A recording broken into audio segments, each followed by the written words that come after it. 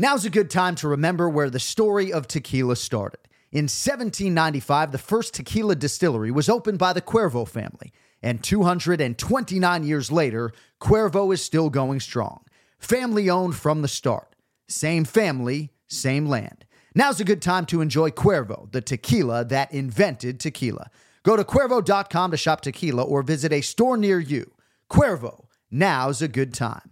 Trademarks owned by Beckley SAB to CV 2024, Proximo, Jersey City, New Jersey. Please drink responsibly. Another day is here, and you're ready for it. What to wear? Check. Breakfast, lunch, and dinner? Check.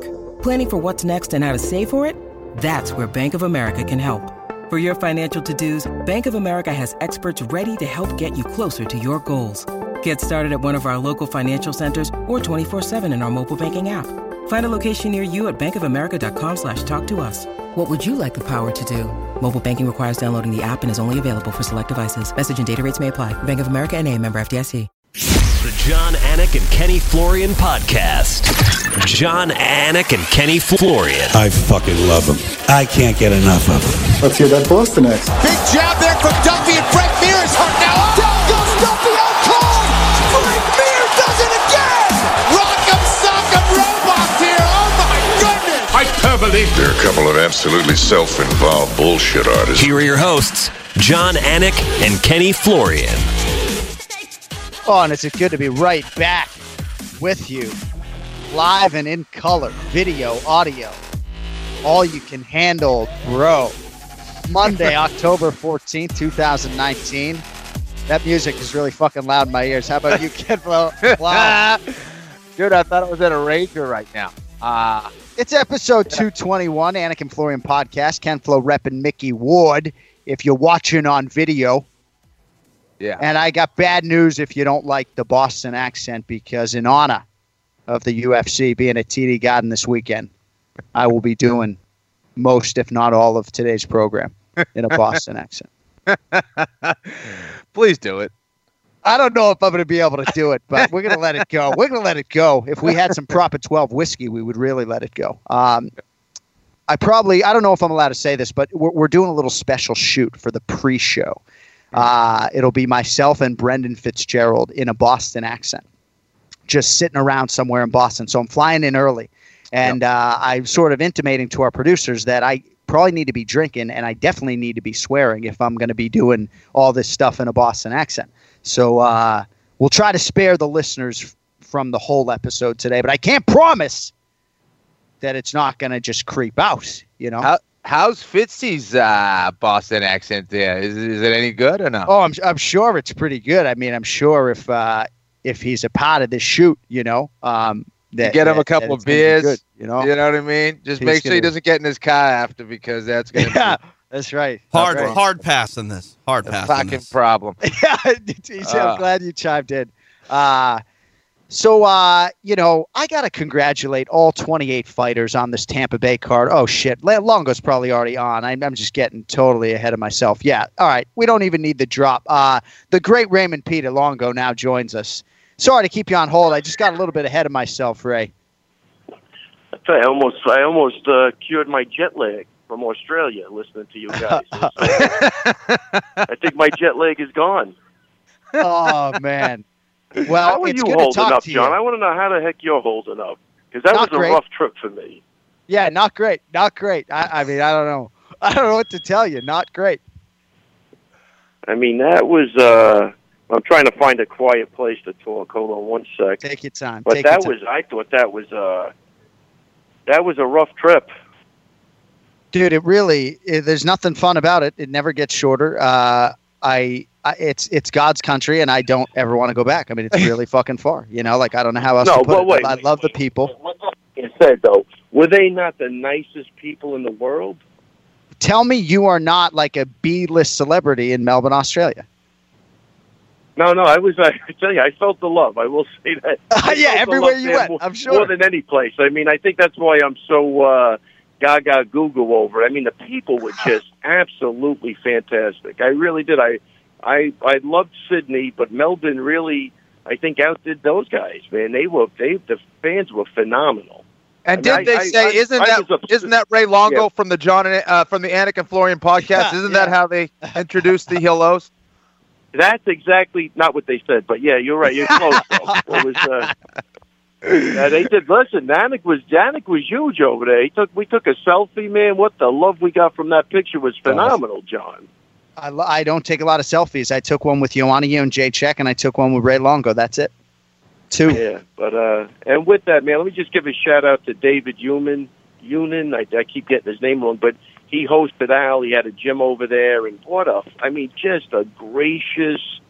What a nice guy. Just a beautiful host. What a great personality. I felt like I knew the guy for years, and I had such a good time over there. Even though we didn't get the W, it was just a great experience with the crowd and everything else. And I couldn't even get down after the fight.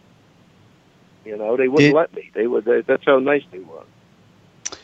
So what about the Iaquinta fight before we move on to the steamroller, Matt Frevola, and eventually Chris Weidman? What were your thoughts relative to how you expected it to go down against Dan Hooker? Well, obviously, not even close to the way I thought it was going to go down. But, the calf kicks at the beginning really changed him. Just changed that fight. His leg, he must have nicked that nerve right away, and then, off the takedown, he took some vicious elbows. So after the first round, it was just hard to come back from that. But, I thought he was winning the second round up until he got dropped, at the very end. And, I thought he had his moments, but it wasn't on night, man. It just, it kind of sucked because he looked good in the back. I thought the warm-up was good, and I think that calf kick literally changed the momentum of that fight right from the start. Ray, I know you're not looking for excuses, but is there anything in regards to his knee that may have affected his performance, or maybe the fact that it was in Australia at all? Look, man, you got to give the guy credit. And John, you'll agree with this, and I even talked to the guys from Australia. Nobody likes flying out here and fighting. To take that trip around the world, you got to give the guy credit. That trip alone could kill you. Yeah. I know I'm way older, and it's a big difference, but that is just not an easy flight. And I know these guys are young, and they go all over the place, but I still give them credit for that. And that's why even Dan Hooker wants Dustin to come to New Zealand. Who the hell wants to come over here? So that's a big undertaking, So, look, his knees are never going to be good. You know what I mean? So that's, whatever. But he went into that fight feeling good, so there's definitely no excuses. And Hooker did a great job. Look, we knew the guy was tough. That was no question about it. And, we were concerned he had some really good outside knees, and that didn't take place. But that calf kick, we knew they threw him. It's just hard. That's hard to defend. And I think some guys, it's like the leg kicks, Kenny. And when people were first leg kicking everybody, people were going down from leg kicks. Now they've evolved to being able to take it, and I'm assuming that's going to happen with the calf kick. The way Paul Felder walked, Barboza hit that guy with 20 hard calf kicks, and he still kept going. So it's one of those things. I think some guys are going to deal with it better, and some guys aren't. And you're right, if you've had previous issues, I'm sure that nerve is a little more sensitive than in other people. Yeah, I'm definitely glad the calf kick wasn't around when I was fighting. It's a hard thing to deal with. You have to approach it completely differently than your traditional leg kick. But one of your guys that did get a win was Matt the Steamroller Frevola. Man, did you? I know you've spoken very highly of him, but did you imagine that this kid had this kind of a heart into this fight? It was one of the most amazing things I've seen. Yeah, no, look, I think even the Lando Veneta fight, he showed me what kind of heart he has. You know what I'm saying? So, I knew that going in. I knew his cardio was good. And even after the second round, a couple of people texted me. I go, no, the guy's cardio is good. He should be fine. But the comeback he had was absolutely phenomenal. So, I knew after the Lando fight that this guy had heart. You know what I mean? Now, you don't want to go to the well too many times, but, man, he's hard to stop, man. If you don't put him out, he's going to keep coming. Unreal. And I got to tell you, man, I don't – honestly, I had him winning 1-3, and I get where you could try to go the other way because the guy came back in the first round. But I really thought it was an easy fight to score. I don't know I get it, like Pena's upset, but I don't get like why it's definitely not a robbery. No way. No. You want to say he stole the first round, but that's what I'm saying. You want to rest on your laurels saying that you stole the first round, maybe? Like, I don't know. He couldn't have thought. He had to know it was. You had to think it was 1-1 going into that third round, and the guy did nothing. So I don't know why he would be pissed at anybody. Is a little crazy. I mean, he seems like a good dude, but I mean, I don't know. I mean, either way, the first round was close. You know what I'm saying? And it was a split decision. And you know, like for me, I know he's my guy, and I'm biased, but I had it 1-3, like no problem. So, real quickly before we move on to Chris Weidman. So, if you're Ally Quinta as the number 6 ranked fighter in the world, you accept a fight against the long, difficult Dan Hooker, who is number 15 in the world, close to where he lives in Australia. It speaks to a mindset of somebody who, at least I would think, wants to stay active, right? So, I mean, how quickly is Al able to bury this one and try to sort of remain relevant, for lack of a better word, in that top 10? Yeah, no, I think he's, you know, it's funny because I talked to him, you know, and obviously the leg is good. The leg is better. You know, he went to Hawaii right after, so I'm sure he'll be fine. He's got a great mindset. But, you know, the first thing he says, I got to work harder. And I'm like, Al, you might be the hardest working guy on the team. Like, but that's his mindset. So I love where the kid's coming from. Look, that kid will always be loved by everybody because he puts his balls on the line every fucking fight. He's great in the gym. He's got the best attitude out of everybody. He's just a solid guy all the way around. So even in losing, man, I mean, those fans loved him. And you saw at the open workout, he got a lot of love in Australia. Of course, as you articulated on these airwaves for weeks, like he had a lot of support over there. There's no doubt about it, you know. Yeah, he's a good guy, and he comes to fight. You know what I mean? It's. I think it's tough, though, because after a while, right, and he said this publicly, he doesn't want to be known as the tough guy, the heart guy. He wants to be known as the skilled guy. And it's like, for me, everyone would always say, oh, Anik's super prepared. It's like, well, is he any good, or does he just, like, work hard, you know? Because that's the thing really for Al. He wants to be known as an elite lightweight. And, you know. I got to tell you, that's I mean, going to be part of the conversation I had with him. Technically, he's really freaking good. He's technically good. I mean, I think he could, you know, he definitely kickbox professionally, box professionally. I think, look, in this fight, he wanted to implement the wrestling, you know, more. And I think when he got elbowed in the back of the head, man, it kind of, like, again, those elbows, you probably could have stopped the fight. It was hard to watch, and I don't want to see him take that type of damage. But those elbows were really, really hard. Yeah. And it kind of just changed it. But I think if he just, you know, stood up with the guy and did his thing, I think he's winning that fight. You know what I mean? So there's a couple of things to talk about.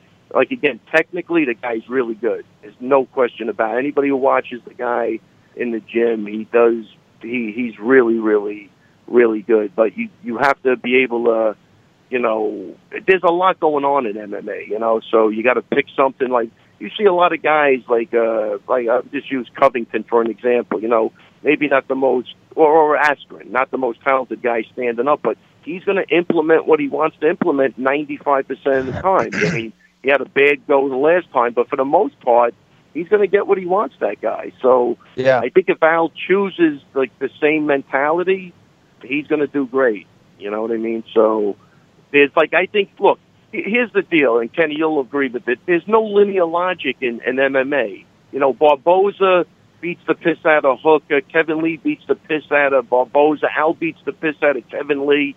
There's no, on any given day, any of these guys could beat any of these guys. That's just the way it is. It's not if A can beat B, B could beat C. Linear logic does not exist in there. That this fight was a great example of that. You know, because so many things can go right and wrong on fight night. Styles make fights. You know, the way that people match up.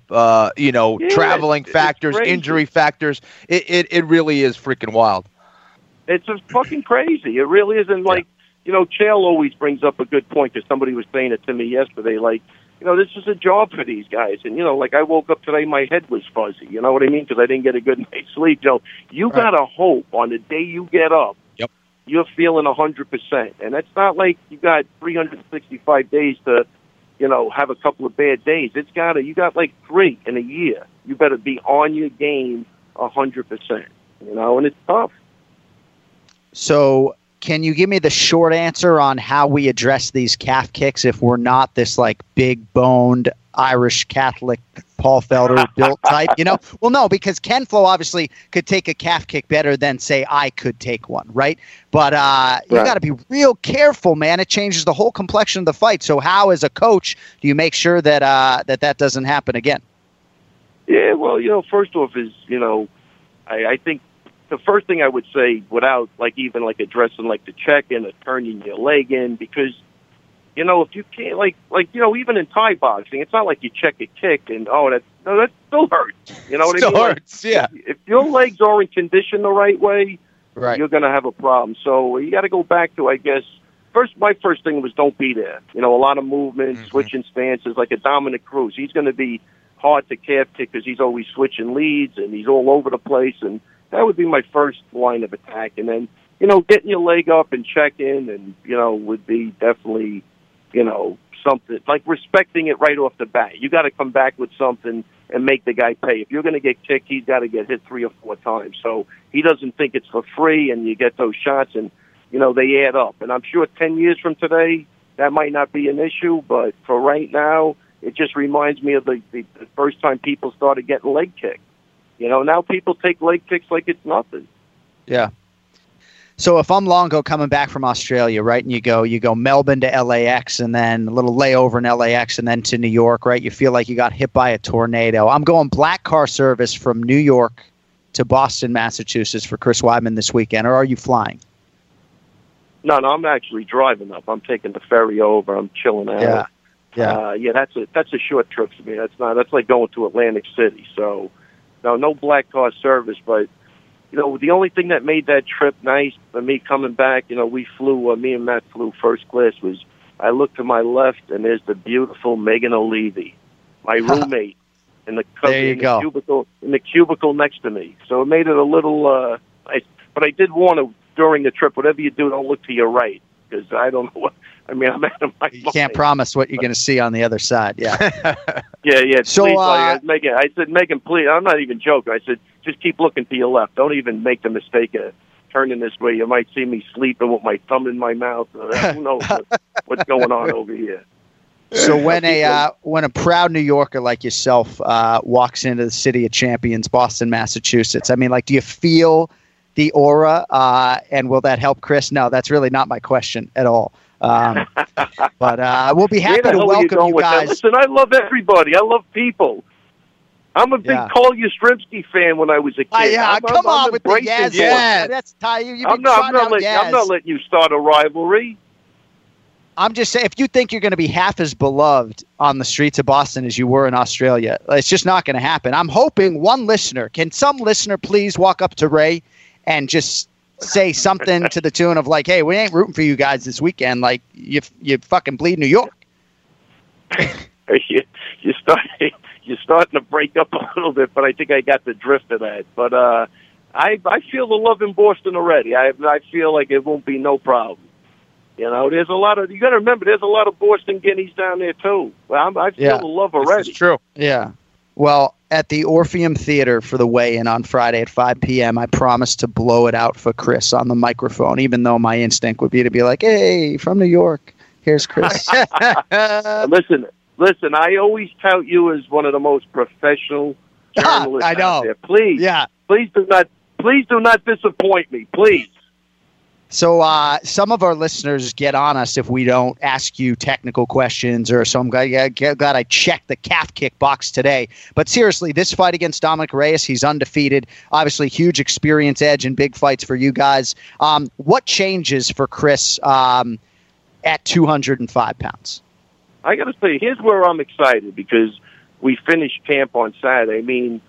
He's probably 211 right now. The guy's on weight, and I'm really excited to see how much of a difference this is going to make. I really am, because, as I go back and, at the beginning I was a little apprehensive. Now I'm gung-ho, man.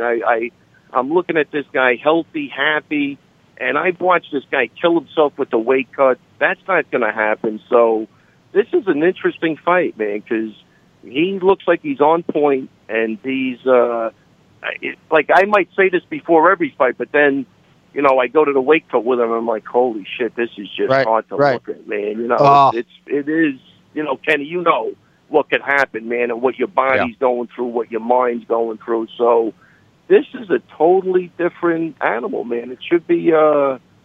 I think he's just too much for this kid. I'm really.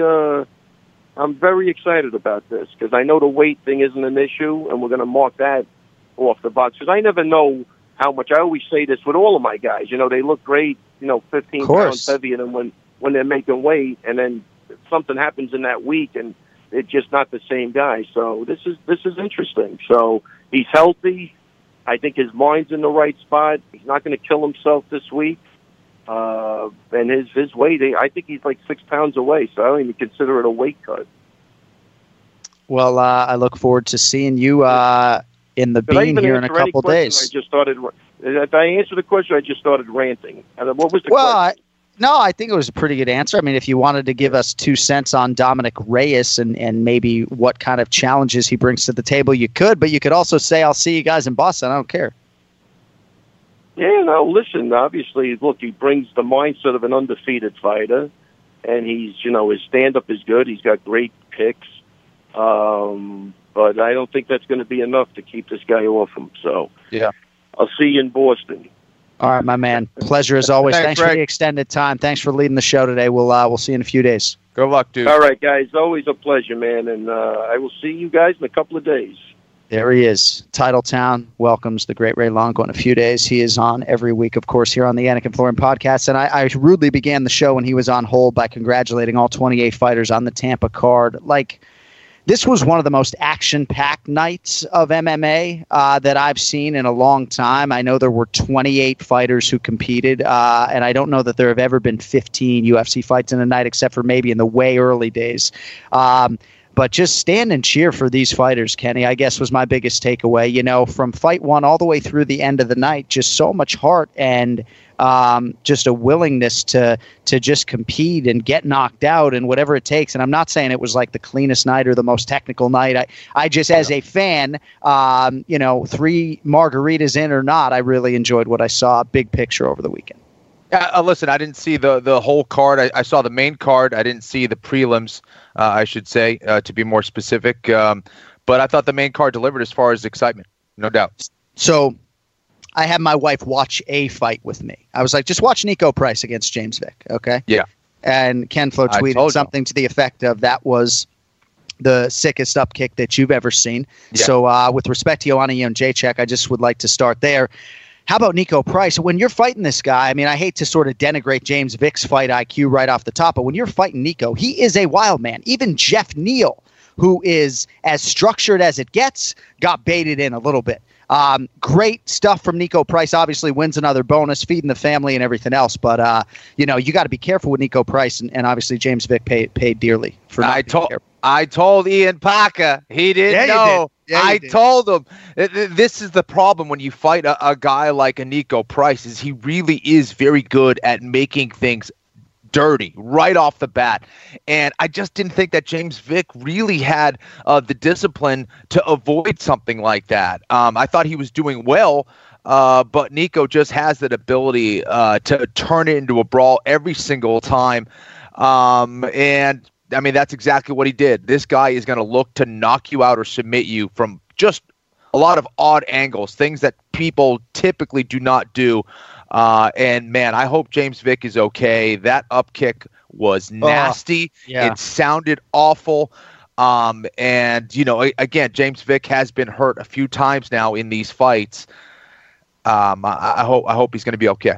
Yeah, that was a tough visual, and I probably buried the lead when it comes to his well-being. But Nico is a super hard worker, and as are all of these men and women. But you got to feel really good for Nico, the family man, for the bonus and for a knockout that obviously resonated with a lot of people.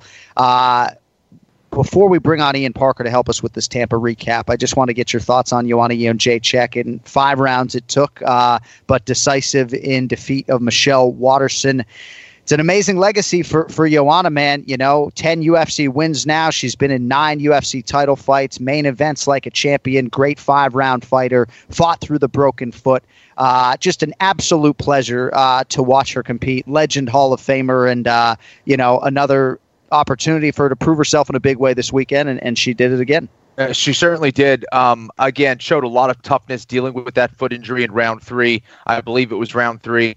Was the more technical fighter all the way around. People forget how good her takedown defense is. She did a great job of not only countering a lot of those takedown attempts from Waterson, but also turning into advantageous positions on the ground at times, which was a nice evolution to see in her game. It shows that she's a true martial artist. Showed a lot of respect to Michelle after the fight as well. And just really put on a clinic on the feet. Was just way too fast, way too many weapons. Seemed to confuse a Michelle Waterson who was heading into that fight with a lot of momentum. All right, more on that coming up here with Ian Parker. First, though, I want to sneak in the pronunciation of the week because I'll forget if I don't, and TJ just kills me. Makes me laugh every goddamn week with this thing. So, TJ, if you don't mind, we're going to squeeze this in before we bring on Ian. This fighter, born in Sydney, Australia, grew up in New Zealand. A lot of those crossovers where they rep both when it comes to the Anzacs. Daniel Kelly trains this guy. He'll take on Greg Hardy in what is his UFC debut in a featured bout, part of the main card in Boston this weekend. TJ DeSantis, you're a couple over 500, I think 11-9. Who am I talking about? Ben Sassoli. All right, let's hear him say it. The Combat Wombat Ben Sassoli. The Combat Wombat Ben Sassoli. The Combat Wombat Ben Sassoli. TJ is 12-9. See, TJ wants to move it along today. He's like, I'm going to get this right today. I'm not even going to make him laugh. So 12-9 for TJ DeSantis, disgruntled Minnesota Twins fan. I mean, what's it like? 13 straight to the Yanks in the postseason or something like that? Dana White said it best once upon a time. It's business as usual. Yeah, yeah, there you go. All right, Ian Parker in 60 seconds. First, though, is there something that interferes with your happiness or is preventing you from achieving your goals? Well, there's a solution that is about as uninvasive as it gets. BetterHelp Online Counseling is there for you. What really appeals to a lot of people, myself included, is that you can connect with your professional counselor in a safe and private online setting. A lot of convenience that comes with that. It's done on your own time, at your own pace. Secure video or phone sessions, and you can also chat and text with your therapist as well. BetterHelp, with licensed professional counselors who are specializing in a lot of different realms: sleep issues, anxiety, depression, relationships, grief, self-esteem, and more. Anything you share, of course, 100% confidential. 3,000 licensed therapists available worldwide. And if you're not happy with your initial counselor, you can change anytime at no additional charge. Financial aid also available for those who qualify as well. And that's a strong part of this as well. It is truly affordable. Also, Anik and Florian podcast listeners get 10% off your first month with the discount code AF. So why not get started today? Go to betterhelp.com/AF, betterhelp.com/AF. Simply fill out a questionnaire to help them assess your needs and get matched with a counselor you will love. That is betterhelp.com/AF. All right, joining us now live, Ian Parker, as we continue to recap the Tampa show. So in our main event challenge scoring system, you are richly rewarded for picking big underdogs. Like Nina Ansaroff over Claudia Gadelha was a big springboard for Ken Flo rallying to win the 2018 main event challenge. So there were some weight question marks with Joanna, even though that seemed to be much noise about nothing. Ian Parker changed his pick last minute from Joanna by decision to Michelle Waterson by decision, thereby putting 3 points and throwing them in the trash can. Now, I understand the value in our system, Ian, but why did you do that? And what were your thoughts on the fight, obviously, this weekend? I was fucking drunk. I'm kidding. That would have been so much of a better excuse. You know what? The way the night was kind of going, there was a few upsets that were a little intriguing. I just felt that, you know what? I was going to take a shot. I thought because I got Amanda Ribas that I got a couple on the point. I went ahead of Kenny by little bits. I was willing to risk it.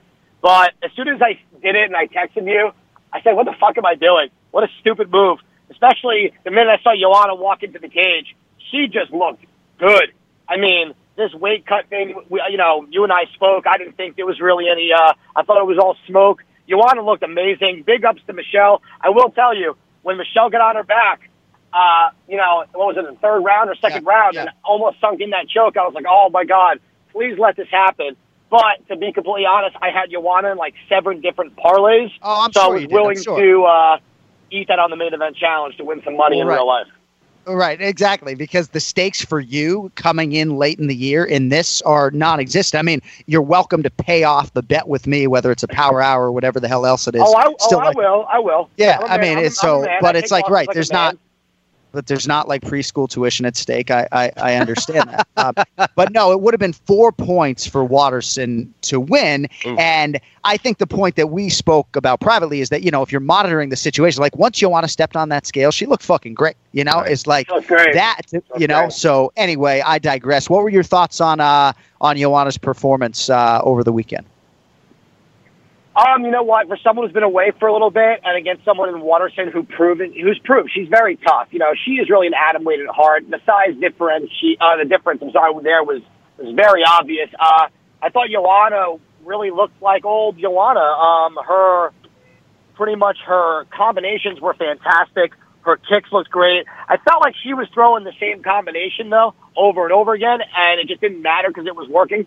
I don't know if against someone who wasn't taking that much of a beating, if that would have really worked as well. But, man, she looked good. I thought it was interesting that Michelle was able to take her down twice with the same, literally, it was the exact same takedown, same result, just couldn't execute. It's good to see Joanna back, though. She's extremely talented. I can't wait for that title fight that she's going to get. I know she won in Poland. That would be devastating to her opponent. If at first she couldn't get her visa, now she gets the visa. But instead of even bringing her to the U.S., they're going to send her to a stadium in Poland right in Joanna's backyard. I hope for her sake that doesn't happen. But, no, Joanna looked great. Her cardio was, just unreal. Oh, yeah. I felt for Watterson there. That was a tough one to watch. Yeah. Zhang Weili don't mind going to Poland, I'll tell you that. She don't care. She just wants to fight, which is great when your champion is that way. So, Ken Flo, I want to lead with you on Cub Swanson and Crone Gracie. And so much respect for both these athletes. I mean, Cub had lost 4 in a row, right? Hadn't won a fight since becoming a father, and he's got 3 kids, so it had been a while. But Crone Gracie, just the book on him was that this toughness, this heart was all in there. And, he thought he won the fight. I did not. I didn't think it was 30 to 27 times 3 the other way. Generally speaking, I like when the forward-moving fighter is rewarded, and Crone Gracie was nothing if not forward-moving, but I do think he lost the fight. Your thoughts on Crone in defeat and ultimately the win for Killer Cup? Well, I don't think I needed to see anything from Crone to know that he was going to show hard at some point in his UFC career. I knew that was within him. This is a guy who comes from a family of warriors. He didn't blink when he got hurt or hit, kept coming forward, as you said. But really, the footwork and the speed advantage for Cub Swanson was significant. And despite that, Cub got hit with some big shots as well. I mean, he definitely was showing it after the fight. Crone Gracie did everything he could to try to land some shots, but really at the end of the day, we knew that his strength was going to be on the mat. If he was able to get on top of Cub Swanson or get position on his back or on a limb, Cub was going to be in trouble. Cub just never let that happen. Did a good job of keeping the fight where he had the strength, where he had the advantage. Could have moved his feet still a little bit better, but was just landing shot after shot, going downstairs to the body, opening up the head, mixing things up really well, being wise of when to throw those kicks as to not get countered or the takedown. And really, I thought it was a pretty solid performance for Cub Swanson, who sometimes doesn't make the best decisions. Yeah. With all the pressure that he had heading into that fight, I thought it was a pretty spectacular performance from Cub Swanson. What kind of coffee you drink today? Ken Flo just sharp as a tack. Ian, what do you got for me on Swanson Gracie? Ken Flo just doesn't want me to sound smarter at all by any amount of words. So he comes. I mean, geez, how you follow that? You got anything? It's hard. No, Kenny hit it on the spot. I will tell you the thing with Crone Gracie that kind of bugged me was just the lack of takedowns, really, and how he was trying to enter. Is something that Ken Flo and I spoke about during the week on Instagram Live. I was a little surprised that he wasn't setting it up. IG Live once a week. It's a hot show. It's a hot show on Instagram. It was a little weird for me to see that Crone was so willing to brawl with someone where I felt that really gave Cub every path of victory to win. I will say that one thing with Crone that he was doing well was when Cub was exiting after every exchange, it seemed like Crone was tagging him. But to not set up your takedowns, to not get this fight to the ground, I don't know where he thought he won this fight. The world is round. It's not flat. So then again, we're getting into enemy territory here. But good for Cub Swanson, man. This fight meant a lot for him. And you know what? He still got it. He looks sharp, and hopefully Crone really learns from something, really doesn't think he won that fight, because if he fights like that, he's not going to get into the top 7 or top 5 in that division anytime soon. So good for Cub Swanson for rising to the occasion. Ken Flo, for 24 months, Pahumpa has been in my ear about Amanda Hebos. Just like I'm telling you, bro. I'm telling you. 30-27 times 3, a winner over the now one-loss Mackenzie Dern. She got a motivated, in-shape Mackenzie Dern and picked her apart. Any thoughts on Hebos? Again, you're going to expose my Brazilian Jiu-Jitsu bias, aren't you? You're gonna call me out. No, rightfully so, dude. I thought that Amanda Hebos looked fantastic. Really, the key is the takedowns, right? Exactly what Ian said about Crone, or Crone's inability to take the fight to the mat and have that advantage by being on top. Mackenzie just wasn't able to do that. She had a moment or two where it looked like she was able to do something with a submission there on Hebos, but Amanda, again, a black belt in judo, she's going to be pretty knowledgeable there as well. Certainly not at the level of Mackenzie Dern on the ground, but her ability to stop the takedown just threw Mackenzie off repeatedly, not to mention her just far superior technical striking game. I thought she did a great job of utilizing her reach, her length, keeping Mackenzie on the outside, making her pay repeatedly, time and time again. And it was hard to watch. It's hard to watch Mackenzie get beat up like that. I thought she showed a lot of toughness, like I knew she would. Yep. But man, she's going to have to do some work in regards to not only her wrestling game, but to her striking, so she stays much safer in there. All right, I wish we had another hour. Some weeks this show needs to be 2 hours, because I'd like to get into a whole Ryan Hall, Crone Gracie conversation, just in terms of Ryan striking and how seemingly more developed and structured it is, right? And how, I don't know, I just think there's so many different things we could do if this show was longer. Maybe when Parker's Power Hour debuts and he has his own show, we can get a little bit deeper. But Ian, in the nature of time, I mean, you got to pick up your kid at 59, is that right? 59 works, yeah. Is this amazing though? That like, dude, I mean, who wears the pants, bro? Told me wife was picking up the kid this week. You told me we were doing video. I'm sitting here on AirPods. So I mean, and to be honest, did you shave? Pants. I'm sorry. Ian's got it pretty good. This guy just, he has to help out with the kids, but what does he sit on a couch, make bets all day? I mean, he's living pretty good. He is. You're absolutely right. I am the most glorified Uber driver for my children ever. All right. So I'm going to move quickly because we got a lot of fights that are close to pick'ems that I wanted to get to. Underdog incentive might be there for you guys this week. Ken Flo led 123-119 going into UFC Tampa. Again, Parker left 3 points on the board, so instead of winning the week, you guys tied 2-2. Nice underdog winner, though, for IP on Amanda Hebos. It's 125-121 as we go into UFC Fight Night in Boston this weekend. First pick for us today will be Deron Winn's second UFC fight. Slight favorite here, -120 against Darren the Dentist Stewart, who is -110. Ian Parker, who do you have here? I know who Kenny's going to pick because of the bias, and normally I should do the same thing, but I'm not going to do that this week. There's no more friends in this main event challenge. It's fucking business. I say that until we get to the main event. But right now, you know what? I'm going to go based on the last fights. I thought Darren Stewart was way more impressive. I thought his cardio is what everyone was kind of giving him shit about. He changed it around. His cardio looked great. His striking looked good. He's big for this weight class, and he's fighting a guy who I think is super undersized for this weight class. I think, Deron Winn had a lot of trouble against a guy in Spicely. The range was a problem, and I think Stewart is a way better striker and a way better athlete than Spicely. If Winn can't get this fight to the ground, I think he loses the striking battle. So I'm going to take Darren Stewart here. Ken Flo, 9th UFC start for Darren Stewart, 3-4 with a no contest, 28 years old, has some power If you don't know Deron Wynn's story, DC's right-hand man, they coach wrestling together at Gilroy High School. Deron actually moved to Gilroy to pursue this. Initially, he was just out there to help Daniel. So huge bond between those two guys. Ken Flo, Deron Wynn, Darren Stewart, your thoughts? And he's kind of like a mini DC, isn't he? Yeah, He's, a little bit smaller for the weight class, but finds a way to get it done. Has an excellent wrestling background. I think took fourth at the U.S. trial. So he was one of the best wrestlers in his weight class in the country. Wasn't able to get on the Olympic team. But again, obviously, that's a wrestling pedigree that will go far here in the UFC. Yes, I think he's not going to be as good of a striker as Darren Stewart. I think the dentist is going to be more dangerous in that department. Certainly the bigger guy for sure.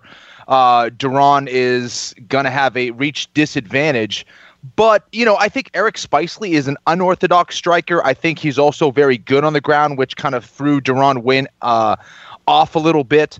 I don't think he has to worry about the ground game of Darren Stewart here, which I think is going to make him more comfortable in him getting in on those legs and finishing those takedowns. And I think he wins this by decision. I like Deron Wynn here.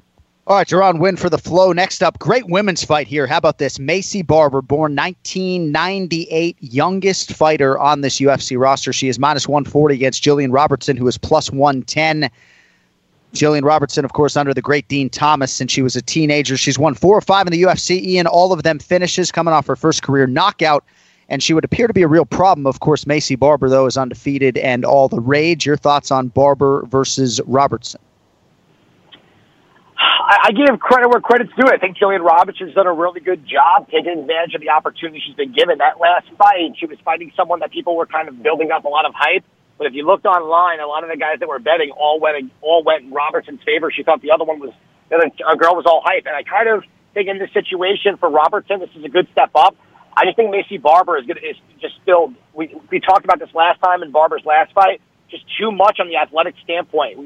In the women's divisions, when they get to a point where the athleticism, there's such a difference, despite, maybe a difference in skill level on the ground, the athleticism really comes into play. It's hard to really go against Macy Barber here. I think physicality-wise, it's just going to be too much. I think Robertson is a good fighter. This is going to be a really difficult test for her. I got Macy Barber here by decision. Ken Flo, Barber 2-0 thus far in the UFC. 2 stoppage wins, both due to strikes. Same method of victory for her on Dana's Contender Series, which was how she busted her way in. That was July of 2018. She is 7-0 overall. Jillian Robertson seems in prime form. Your thoughts on this one? Yeah, listen, she has a lot of momentum, no doubt about it, gaining way more confidence now, looking way more comfortable in the octagon as well. It wouldn't shock me if she won this fight against Macy Barber.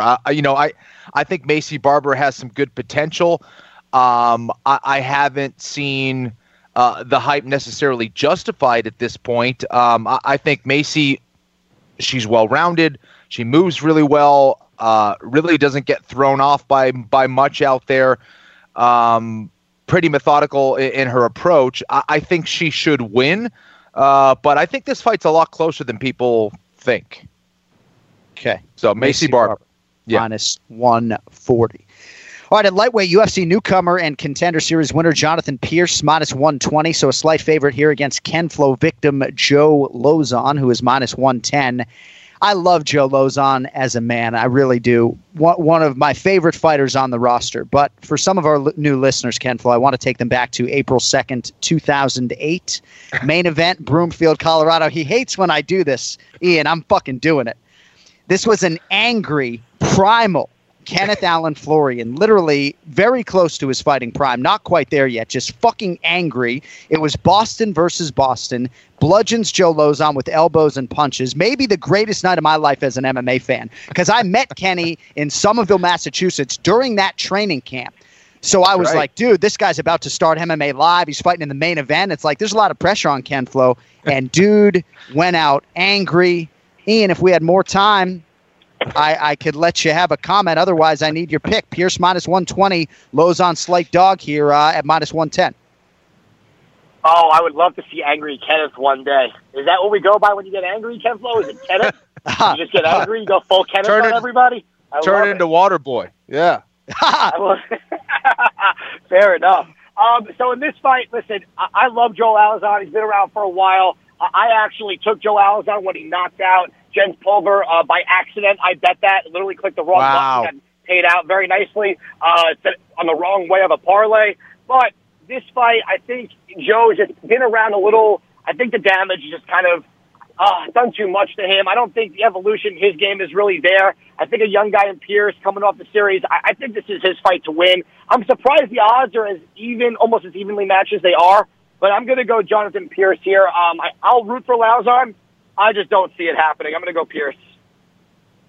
We call him Lozon in the UFC. It's one of the easier names to pronounce incidentally. Just say opposite of high, it's Lozon. 27th UFC appearance for Joe Lozon, 44th pro fight, Kenny.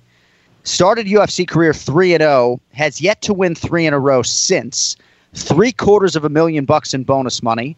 15 bonuses, but trying to avoid a 4th straight loss here. Your thoughts on Joe Lozon?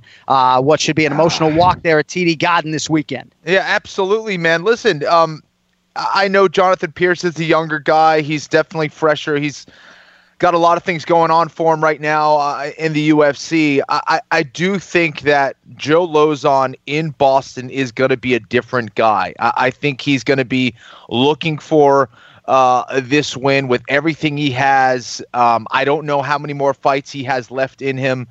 I think Joe Lozon will get the win here by submission. I think Joe is going to be buoyed by this Boston crowd. He will be fired up and ready. He realizes that he can't let his career go down this way. I think Lozon gets it done.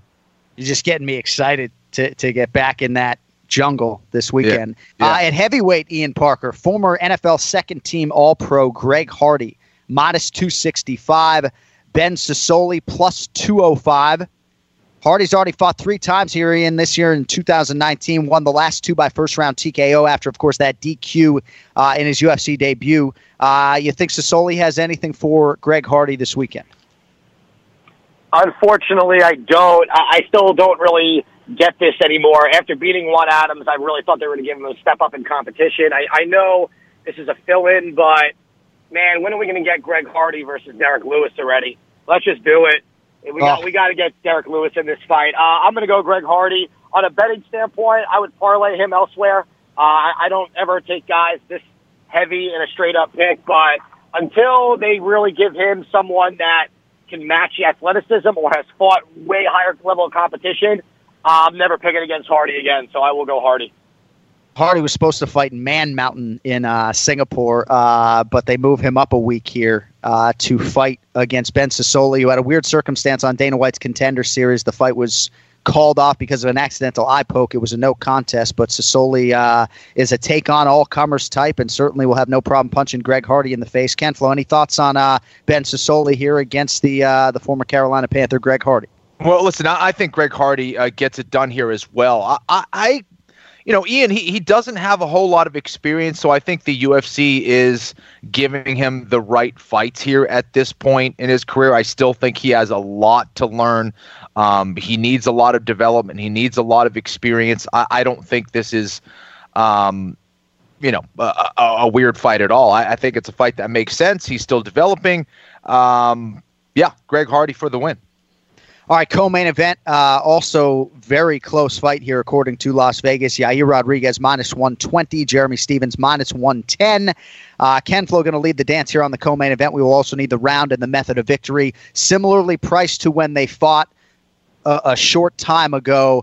My enthusiasm, obviously, for this fight is off the charts, Kenny. I can't imagine that you can completely eliminate the emotion that comes with the fight that was just so recent. What do you think, Yair, Jeremy Stephens? And are you deviating from the way you picked this fight when you made a pick, about a month ago? John Anik is on it. The dude's in tune. Hey, listen, I did pick Jeremy Stephens in that first one, but something really threw me off. There was 2 things that threw me off. First of all, how emotional Yair Rodriguez was fighting in Mexico. That kind of was a little bit alarming for me. But when the fight started, the speed of Yair Rodriguez seemed to be a big-time problem.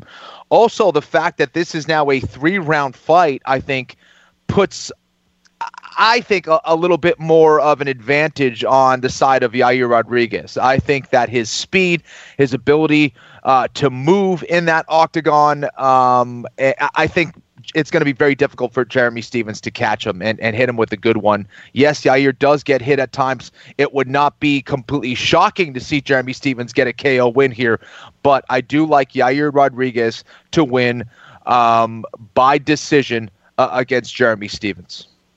Yair Rodriguez decision. Sorry, Parker. Yeah, sorry, I'm winning, and I can just pick my friend's friend Duran win, and it doesn't even matter. Sorry. All right, Ian. 27 days after that 15-second fight, Rodriguez and Stephens rebooked. Good for the UFC making it happen. How do you think it plays out? Originally I was going to switch my pick to Stephens, but just because I don't know who would want to fight a pissed-off Jeremy Stephens. But to Kenny's point, from what we got from that fight was the speed factor, and Ken Flo beat me to the punch also. This being a 3-rounder instead of a 5-rounder absolutely plays in the favor of Yair because he can keep that speed up without being all that worried. And, yeah, if Stephens lands, it could be a rough night, but Yair is a really good striker. I don't think he's as careless or reckless as people kind of paint that picture. So I'm also going to go – I'm going to keep my pick from the first time around. I'm not going to jump ship because Kenny's got the lead here.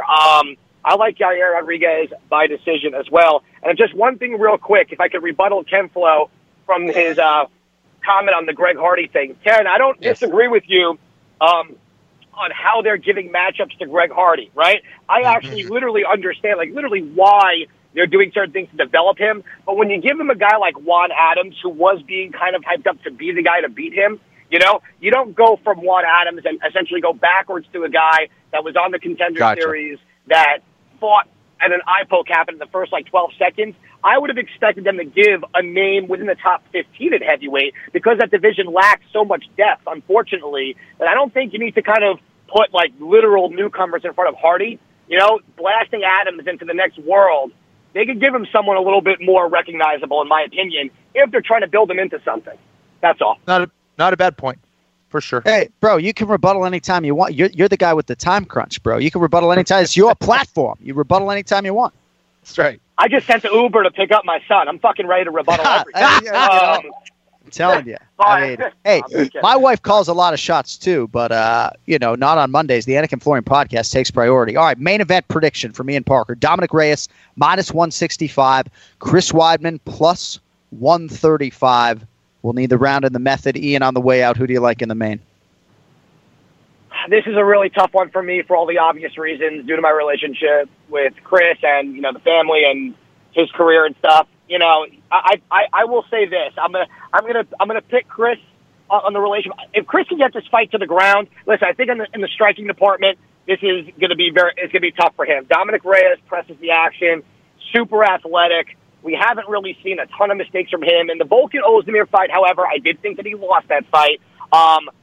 So there is a blueprint to follow. I think this is a very tall, tough task for Chris on his first entry into the 205 division. But it's one of those situations where it's hey, if I'm going to go there and I get a chance to really jump the line with one win, the path of victory for Chris is to get this fight to the ground. I hope he does not stand and bang. We've seen what's happened before with him. People kind of shit on him a little bit because of the way he's lost. But if you look at all those fights, he's either been winning or it's been super competitive, then the unfortunate ending. I think Reyes is going to be a lot for him. I'm going to pick, like I said, I'm going to go Chris by decision. I hope he can get this fight to the ground. I think that's where the path to victory really is. And before you let me go, there's a couple of other things I want to throw out there on a betting standpoint. I know, John, you and I talked about this off the air. I love Kevin Holland -165 over Brendan Allen. Love that fight. I like Macy Barber. I know I picked her here. I like her at only -125. I think that's crazy. And I also like Molly McCann in a parlay with Greg Hardy. Oh, look at it. That's what I'm talking about. Ian Parker, a few picks to click on the way out. Hey, I do need, though, for the record, a quick pick on the featherweight fight. Manny Bermudez, -170, the favorite, moving up a division here, facing the fellow Massachusetts guy, Charles Rosa, who is +140. I just need a winner on that for the record. If Manny Bermudez does not win this fight and I bet on him again, I'm going to fucking lose my mind. I think this time around, without the weight cut, I think we're going to see the Manny Bermudez we're used to. Rosa has not fought in a very long time, and in those last couple of fights, He definitely didn't look like the prospect we were hoping to see. I just think Bermudez is way better on the feet and way better on the ground than Rosa. I think he's going to be way too much. I like Manny Bermudez at minus 140. If this dude does not make weight, cut him from the UFC. All right, 159 on the screws. That's the final word. Good stuff, buddy. Thanks for the time. We'll talk to you next week. You got it, man. All right, Ian Parker for the main event challenge. Ken Flo, I'll get your pick here on Bermudez and Charles Rosa, and then we'll circle back and get your main event selection. So Charles Rosa, for his last fight, had a 450-day layoff, and now another extended layoff. Yep. Bermudez is staying very busy. This is his first featherweight fight, and obviously he had cut a lot of weight and was not effective at doing so. He's about a 2-1 favorite here against Charles Rosa. Any thoughts on that fight before we circle back? Wouldn't be surprised to see a ground battle here between these two. Tough one, man. Just not seeing enough of Rosa, but let's go with Bermudez. I think he gets it done. All right, Dominic Reyes and Chris Weidman, very interesting main event. And there are certain fighters, when you look them in the face when they're cutting weight, you just know they've been through hell, whether it's the dark black circles or just seeing them sucked out to the nth degree. I'm glad that is no longer Chris Weidman's reality. In theory, I would expect him to be pretty strong here as a light heavyweight, as we've seen a lot of middleweights go up and realize success. Your thoughts on Weidman against a plus athlete for sure in Dominic Reyes? Yeah, listen, I think Dominic Reyes is a true 205-pounder. He's big for that weight class, okay? And Chris Weidman, if he's 211 right now, again, what is he going to be? Maybe 215 on fight night, something like that. Wouldn't be surprised to see Dominic Reyes at like 225, maybe 230 on fight night. That's significant. Not to mention, he's the taller fighter. He's got the longer reach. Those are a lot of disadvantages to have to deal with at an elite level. And I think Reyes being an undefeated fighter right now, that is also a big advantage. Chris Weidman has been on a roller coaster ride over the last few years. That can mess with your confidence. I think Chris Weidman does have the recipe and does have the skills to get the win here, though. I think he's the better wrestler. I think he's going to be much better on the ground. I think if his game plan doesn't revolve around those things, he could be in big trouble. I do think Reyes obviously is the cleaner striker. I think he's going to try to keep Weidman on the outside, stop takedowns, stick and move, and then look for his opportunity to land a knockout like a knee or something like that. I do think that's possible. But I'm going to go with an upset win, Chris Weidman, by submission, round 2. Round 2 submission for Chris Weidman. And if you don't know the book on Dominic Reyes, former college football player, Stony Brook University, every bit 6'4", trains under Joe Stevenson, another Ken Flo victim there, if I'm not mistaken, by the way, for our younger audience out there, born in like the late 90s.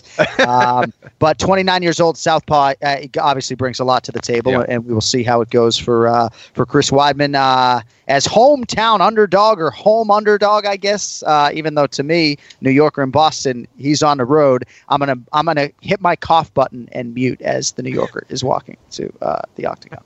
All right. Coming up here in 30 seconds will be Joe Osborne, but first want to just let you know if you are going to be at TD Garden this weekend, and if not, you can get involved as well. UFC has partnered with the Boston Bruins on a new charitable online and in-venue 50-50 raffle campaign, so fans 18 years or older anywhere in the state of Massachusetts at the time of purchase, you go to UFCBoston5050.com to buy your tickets. If you're attending the event live at TD Garden this Friday night, by the way, make a note, Friday, not Saturday, you can buy your raffle tickets by a roaming seller or by visiting a kiosk on the concourse levels. All net proceeds will benefit the Boston Bruins Foundation. Get your tickets. Not now, but right now. Awesome. All right, time now for this week's Pick to Click. It is brought to you by Oddshark.com. Oddshark, your source for the latest odds from leading authorities, expert editorial content, and detailed matchup picks with expert in-depth analysis for every game. Their free statistics, numbers, and trends will help you make the sharp picks on game day. So head over to Oddshark and start playing like a shark today. That is Oddshark.com. Don't forget that second S. I was on that website looking at UFC lines this morning. All right, now with us from Oddshark.com. Sports analysts on Twitter, JTFOZ, Joe Osborne. My man, Joe, how are you this Monday? guys. I am basking in the glow of a strong betting performance in NFL Week 6. But as you well know, John, it's a week-to-week league. You can easily, just as easily go 0-5 as you can 5-0, so I'm not getting too high on myself. You pop a 5-0, kid? Is that what you're telling us? Well, no. I went 4-1 in the Vegas Circuit contest. Very close. That's I got good enough. burned by the Jaguars, who were hosting the Saints this week. Yep. It looked like a bit of a trap line on the Saints, and I overthought it and went with the Jags there. But 4-1 there, so have my head well above water at, I think, 17-13. Nothing to brag about. Go. A couple of good weeks, I could get myself in the money. There you go. I also took an L on the Jaguars. I'm sitting 16-13 with the Lions plus 4.5 tonight, trying to get to 17-13 in the Super Contest. It's just such a fucking grind, man. It kills me. Like, it's completely ruined fantasy football. Just so consumed by the Super Contest. What do you think? Lions Packers tonight. Detroit catching 3.5 now, was 4.5. Total is 46. You got any action tonight or what? Yeah, I'm on the under 46 in this one. I think the side's way too difficult to choose. I would lean Lions, though. They look really good. They're coming off their bye, and they have another day of rest on top of their bye. So I would favor them in this spot, but I like under 46. Each defense very strong against the pass, each ranking in the top 5 in opponent completion percentage. Devontae Adams is out again. That could be a very big issue, much bigger than last week versus the Cowboys, who've proven themselves to be a pretty big fraud at this point. Looking at the Packers, they're having a hard time extending drives. They're ranked 27th in third down conversion percentage. Detroit's defense, really good in the red zone. They're ranked 10th in opponent red zone TD percentage. A couple of trends. Total's gone under in 14 of the Lions' last 19 divisional games. Total's gone under in the Packers' last 5 divisional games, and Detroit just a good under bet overall over the past, going back to last season. Total's gone under in 8 of their last 11. Average combined score of just 39 points. So a lot of evidence pointing towards the under, so I'll be hoping for a lot of punts tonight. And you're 2-0 on the Monday Nighters here on the Anik and Florian podcast. Now, when we spoke at oddshark.com on your show, Guys and Bets, last week, I think it was, we talked about Kamaru Usman and Colby Covington. This fight is getting people to Las Vegas. Like my brother, as soon as that fight was announced, he's like, hopefully your tickets haven't been given away. And I know you've got some feelings from a betting perspective on the fight. So what is the current price, and what can you tell us about where your mind is at when it comes to analyzing that epic welterweight championship fight coming up? So, yeah, we have Covington right now plus 140, Usman coming back at minus 170. And, you know, everyone knows, if you're a hardcore fan, you know about Covington. He checks all the boxes as someone to dislike and cheer against, and that's intentional on his part. It's a gimmick that, you know, like I say, most hardcore fans can see right through. I find it mostly entertaining. Can get a little bit mean-spirited, but that's where he gets his edge, I think. And, you know, it will be interesting to see if Usman is thrown off by the head games. He usually has a very respectful discourse with his opponents. That will not be the case this time around. So, you know, as we've seen with Conor McGregor, who is the absolute master of this, all this animosity that Covington is building, and it creates such an incredible level of pressure, and you don't know how people will respond to that. So looking at it, though, I think it's much closer to a coin flip here, guys. That means, from a betting value perspective, Covington is the pick to make. These guys have had a couple similar opponents in RDA and Damian Maia. I think a pretty good argument could be made that Covington was more impressive versus those guys. So I think he's the pick to make, and if you want to go a little bit riskier, you can actually get him to win by decision at plus 290. So close to 3-1 there. You know, Usman's a hard guy to pick against. He hasn't lost since 2013. But just Covington, his pace, you know, incredibly impressive 5-round performance against Robbie Lawler. So I would lean his way at that price at plus 140. Yeah, it's a little interesting, too. Maybe sprinkle that plus 290 Covington by decision. Well, we'll be talking, obviously, a lot about that fight leading up to December 14th in Vegas. All right, last thing before we let you go, obviously a big show in my hometown, Boston, this weekend. You got Yair Rodriguez, Jeremy Stevens, the rematch, Dominic Reyes, Chris Weidman. Any lean on the main event or anything that you like coming up on this Boston card in 5 days? Yeah, I'm with Kenny. I like Weidman here as an underdog. So we have Reyes at 150, minus 150, and Weidman coming back as a dog at plus 130. And this fight, it fits a very familiar betting pattern that we've seen in the UFC over the past year, and that's a star that's past their prime, taking on, as an underdog, taking on a younger fighter with lots of potential that very well could be in title contention one day. A couple of examples of this. Donald Cerrone was a dog versus both Mike Perry and Alexander Hernandez, won both fights. Aldo was a slim underdog versus Moicano, won that fight. And as recent as this weekend, guys, Cub Swanson plus 160, and we know how that one ended versus Kron Gracie. You know, I think we could get a little carried away with prospects getting that UFC push a little bit. This is easily the biggest fight of Reyes' career, who, you know, I didn't find he wasn't very, very impressive in his last two fights, both decision victories, where he maybe slowed down a little bit in the third round. This is his first time in a 5-round fight. He's never been into the fourth round. We know Weidman's history there.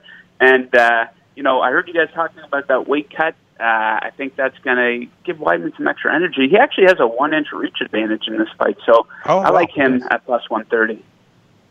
Joe Osborne bringing it on the back end today, my man. You can find him on Twitter at JTFOZ. And again, if you're betting on any of these sports and not following my man Joe Osborne, maybe you just don't like handing out those follows. Thank you, my man. I will. I look forward to talking to you in a couple weeks, and we'll see how it goes for you tonight. Lions, Packers under 46. Yes, sir. Good luck with your Lions, and good luck in Beantown. Thank you, buddy. Appreciate it. Yeah, I got the Detroit Lions catching 4.5 points tonight. Try to close out a 3-2 in the Super Contest. Oh, need it. Absolutely need it. Oh, look at the green balloon on the way out. See, the balloons are flying because that is it for today. Oh, my gosh. True Florian making her Anik and Florian podcast debut. Truey. I mean, hey, Uncle John. Mix of Clark and Kenflo. Getting emotional here on the way out. Thank you to our guests, Joe Osborne, Ian Parker, our producers, TJ DeSantis. Wishing Ray Longo all the best this weekend. Needs a win with Chris Weidman off the Iaquinta loss. I know they got the Frivola decision, but we'll see if Ray Longo can get it done. And again, we hope to see many of you at the weigh-in at the Orpheum Theater. That is 5 p.m. on Thursday. The fights are Friday at TD Garden. With that, for True Florian, for Ken Flo, I'm John Anik. Thank you all for listening. Don't forget to subscribe to the new YouTube channel. That is up and going for about a month now, and you can watch the show now worldwide at your discretion. We look forward to talking to y'all again next Monday. Until then, don't text and drive. See y'all later. The John Anik and Kenny Florian podcast is a TJ DeSantis production. Its content is intended for private use only. Sports betting is sweeping across the country faster than the coronavirus, and Wagering Week is your antidote. I'm Tom Martin, and I'm a veteran sports analyst and respected sports handicapper who helped build ESPN's brand. I've been recognized and awarded by Pro Football Weekly and Gaming Today magazine as the honest handicapper. Let the other guys give you the same old boring sports talk with the same tired storylines. We'll give it to you straight here every Friday on Wagering Week. Don't gamble with other podcasts. Let Sports Garden Network's Wagering Week help your bottom line. Hello, I am Dr. George Jesus Mesa, a clinical psychologist and collector of Chicano Latinx art. For generations, we have known of the healing powers of art at an individual and community level. Please join us as we interview prominent artists, collectors, curators, and influencers in the world of Chicano Latinx art. We will explore historical, regional, and political influences that impact Chicano Latinx art today. Along with our partners at www.latinoarte.com, we are preserving the colorful and rich history of Chicano Latinx art for future generations, one interview at a time. Please join us at Healing with Dr. George, the power of Chicano Latinx art, wherever you listen to podcasts. Now's a good time to remember where the story of tequila started. In 1795, the first tequila distillery was opened by the Cuervo family, and 229 years later, Cuervo is still going strong. Family-owned from the start. Same family, same land. Now's a good time to enjoy Cuervo, the tequila that invented tequila. Go to Cuervo.com to shop tequila or visit a store near you. Cuervo, now's a good time. Trademarks owned by Beckless AB to CV 2024, Proximo, Jersey City, New Jersey. Please drink responsibly.